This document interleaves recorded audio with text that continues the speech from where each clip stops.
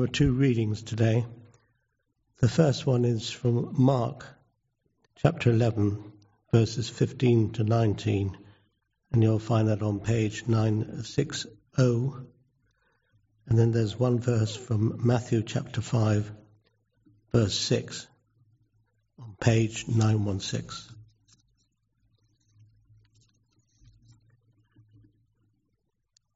On reaching Jerusalem, Jesus entered the temple courts and began driving out those who were buying and selling there. He overturned the tables of the money changers and the benches of those selling doves, and would not allow anyone to carry merchandise through the temple courts. And as he taught them, he said, "Is it not written, 'My house will be called a house of prayer for all nations'? But you have made it a den of teachers of the law," heard this, and began looking for a way to kill him, for they feared him, because the whole crowd was amazed at his teaching. When evening came, Jesus and his disciples went out of the city.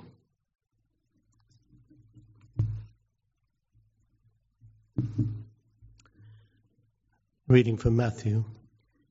Blessed are those who hunger and thirst for righteousness, for they will be filled. This is the gospel of Christ.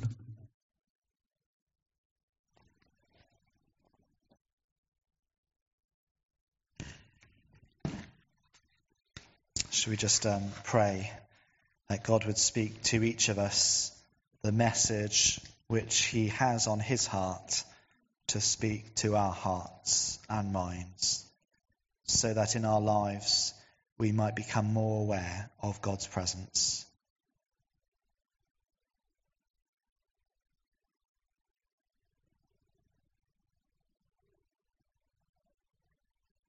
Amen. So the computer in my study at home is broken. It won't switch on. In fact, it will switch on, but then before it gets to anything useful, it switches off again.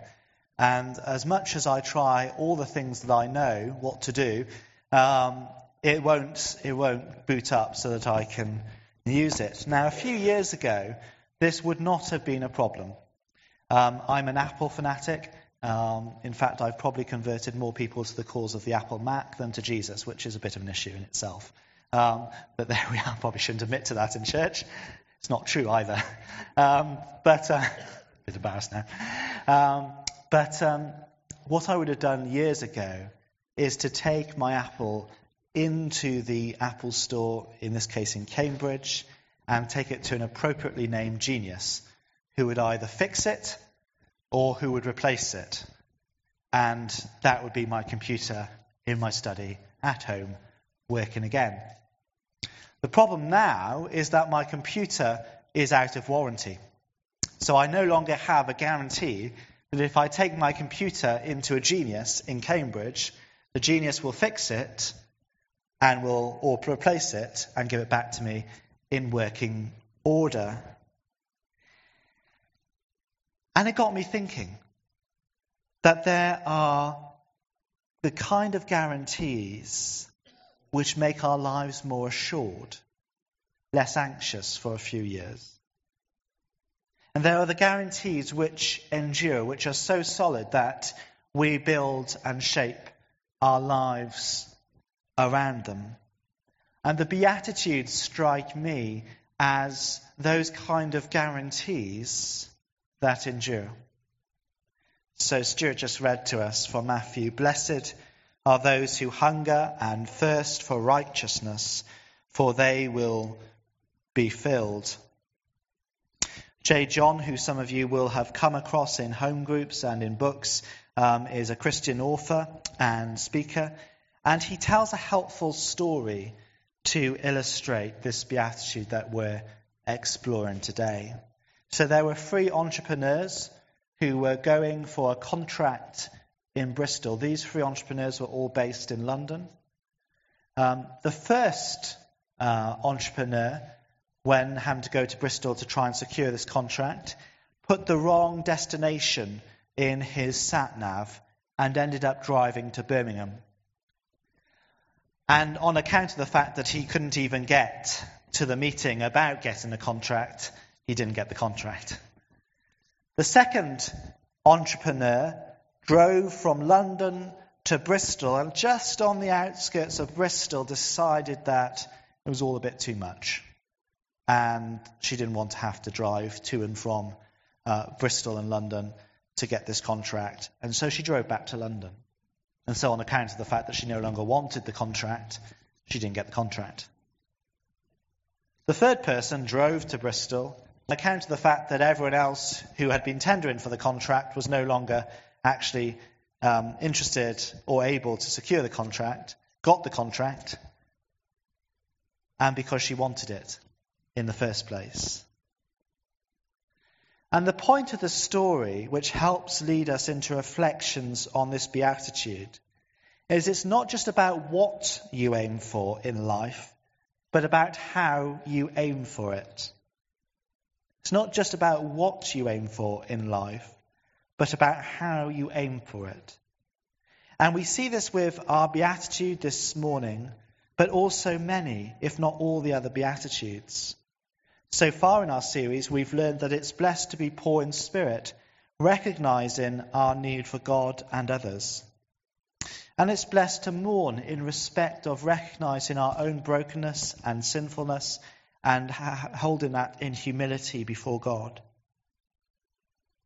So we know that the what in respect of what we are aiming for, we aim in our lives to be people who recognize our need of God, recognize our brokenness, aim to be peacemakers, practice mercy, have a clean heart, and if called, as many of our Christian brothers and sisters in the world are right this very moment, if we are called to suffer persecution for the sake of Christ. So we know the what.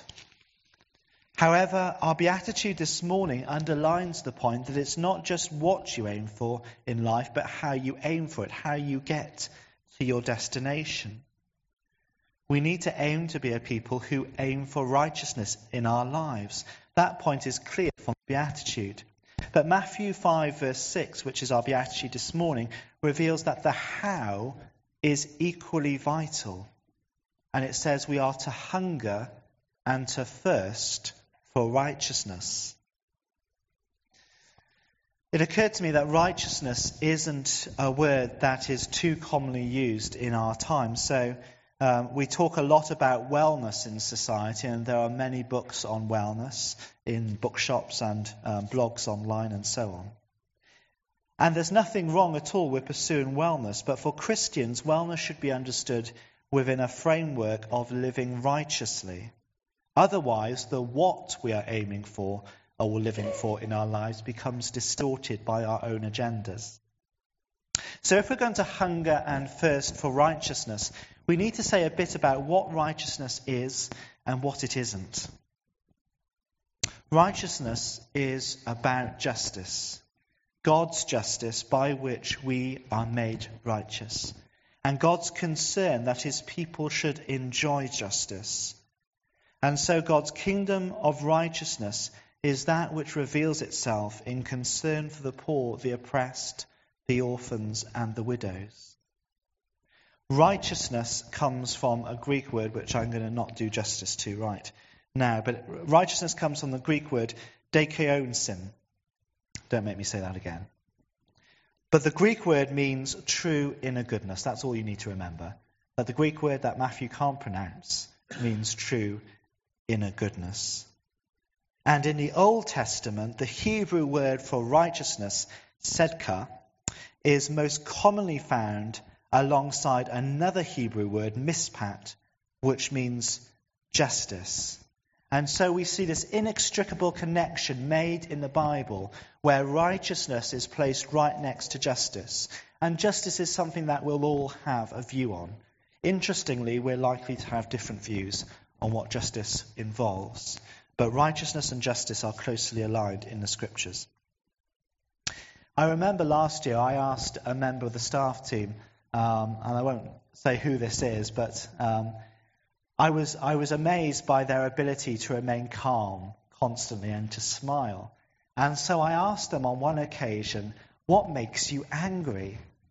And this member of staff thought for a good few moments and then said, injustice makes me angry. When people are taken advantage of, I get angry. And I think that's something that we can identify with, isn't it? You know, we say things like, especially as parents, you can do whatever you like to me, but don't say anything about my child. And similar things, you know.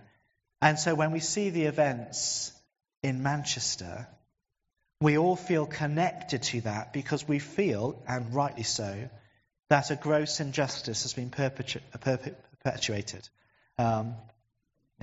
against a people. And so we feel connected into people's grief, and we feel connected in to the injustice that people who are directly involved in the loss of life and an injury and in anxiety around that incident have experienced. We feel the injustice that others have suffered. So as we attempt to embody righteousness in our lives, some words about what hungering for righteousness is not about. Firstly, it's not about preaching at people, being judgmental, or believing ourselves to be morally superior. It's not about preaching at people, being judgmental, or believing ourselves to be morally superior. Remember that righteousness as justice is about God's concern for people and his desire that they might know God. It's a privilege to share to share the good news of Jesus with others, but it's definitely a with and not an at. Secondly, it's not about pursuing our own righteousness. It's not about solely pursuing our own righteousness, It's not about solely pursuing our own righteousness. We are called to have a concern for others and for our society. And thirdly, it's not solely a social agenda for change. Although part of God's kingdom breaking into our reality is the freeing of people from homelessness, benefit sanctions, discrimination, inequitable employment practices, righteousness is also about how we live in good relationship with God as his children. So those are three things that hungering and thirsting for righteousness is not about. And so some things that it is about. Firstly, it's about a desire for God's will. As the driving ambition in our lives, as the what, we are to set righteousness and living for God at the forefront of our lives. Lord, let your will influence my choices, the way I treat other people. And if righteousness or pursuing God's will is not the what we live for, then we stand no chance of getting there. If you were that second entrepreneur, the first one, who set the destination for Birmingham, you're not going to get anywhere near Bristol. And if we don't set a destination at all in our lives, then we'll just meander through various side streets and detours and find ourselves nowhere determinate. And so if we want to hunger and thirst for righteousness, we need to set a destination in our lives. The most important thing we're going to do with our lives, the thing that's going to frame our choices, our words, our actions, is that we're pursuing righteousness. We're pursuing God's will. Secondly, good ordering of our lives. And good ordering of our lives according to what we know of Christ's teaching. And we find some great teaching in this section which we're starting to look at, Matthew chapter 5. And actually we're doing an entire series which runs for months on just the Beatitudes at the start of Matthew 5 alone. But Matthew chapters 5 and 6 and I think into 7 focus on the Sermon on the Mount, where there's teaching on moral living, what it is to live a godly and kingdom life. So we are to order our lives well. And it just occurs to me to say, and I need to be careful I don't go off track too much, it just occurs to me to say that God knows you as individuals, and so how you order your lives well will be different. I'm a very routine-based person. This causes a bit of a joke in our marriage, but I like my routines consistent, and so I have patterns of prayer and ways of approaching situations that are largely unchanging. Some of you will be people who can't stand routine and like the uncertainty and, as I would say, chaos. And actually recognizing who you are as something with enormous worth, and as recognizing who you are, that you were created to be that way, is important in understanding what a good ordering of your life looks like, so that you may pursue righteousness. So don't try and emulate others.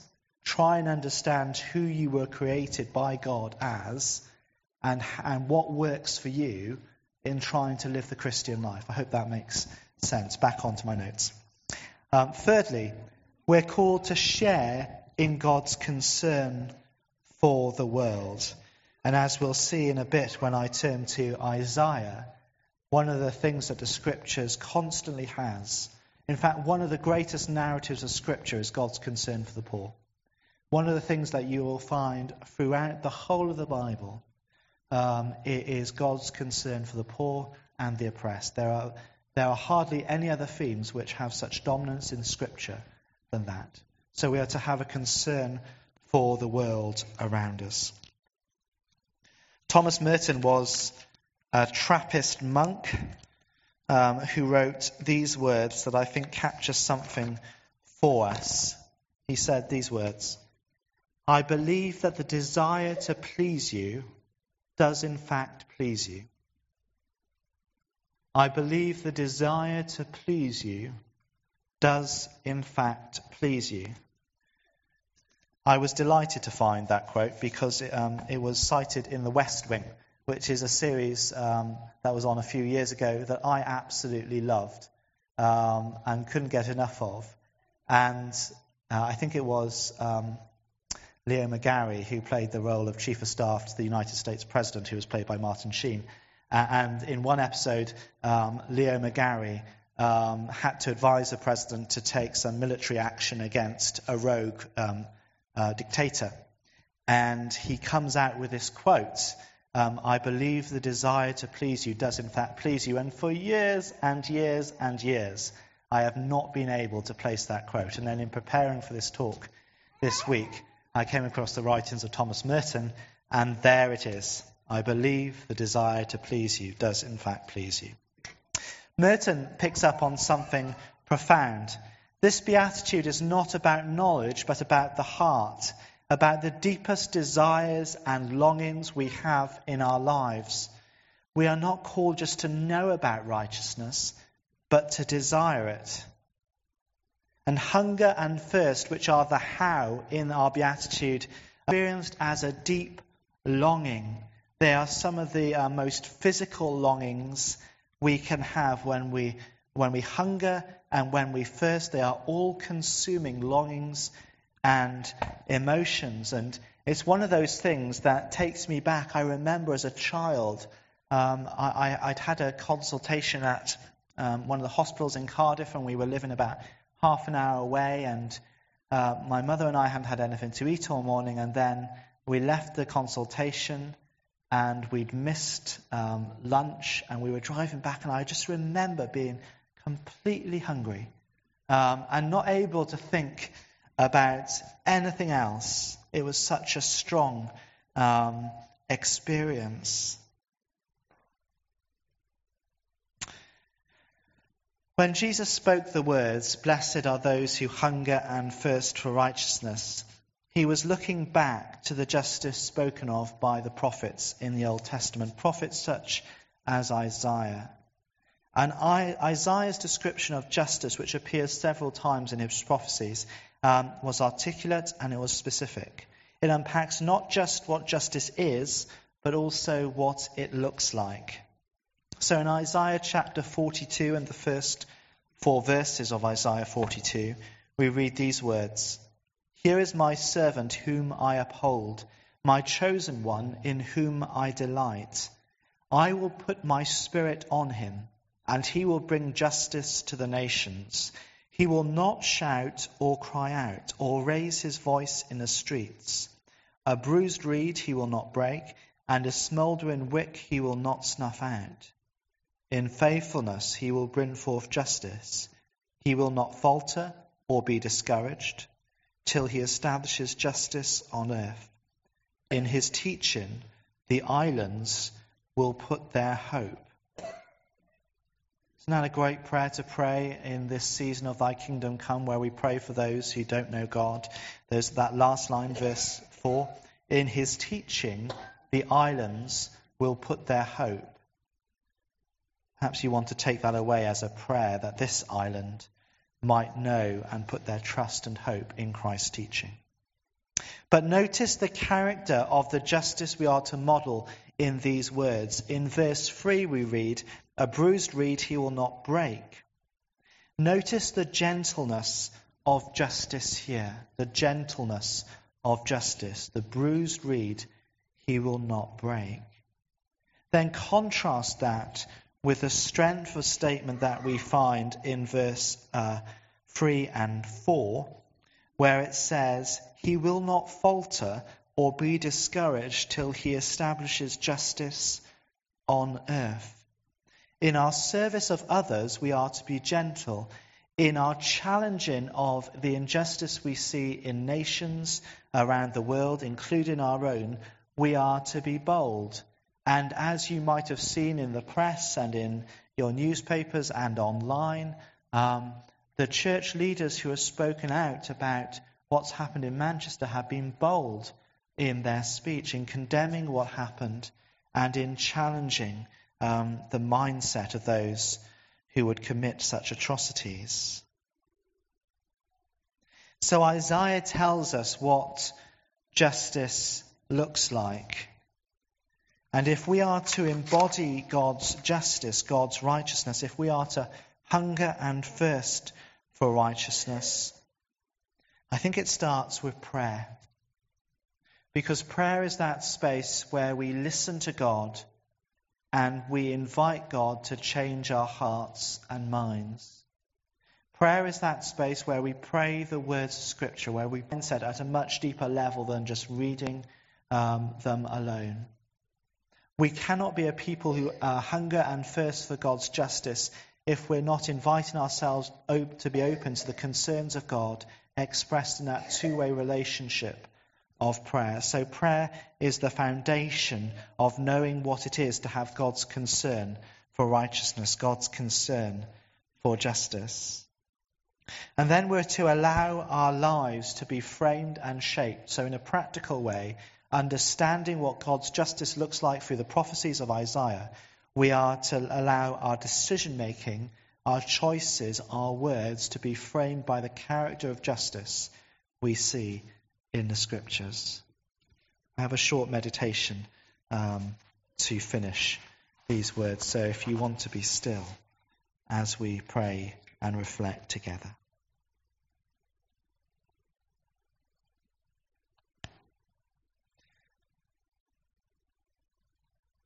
Reflect on these words. Where is God calling us to discern and choose his way?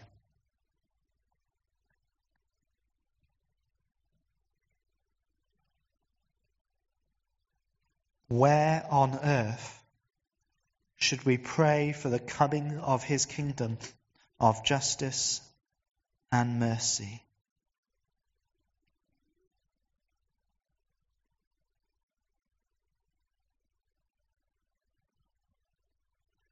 What part might we be called to play in the coming of that kingdom?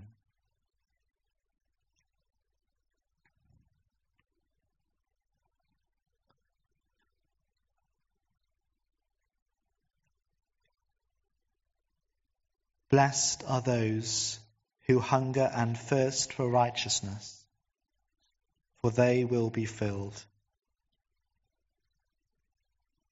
O God, who set before us the great hope that your kingdom shall come on earth, and taught us to pray for its coming, give us grace to discern the signs of its dawning, and to work for the perfect day when the whole world shall reflect your glory.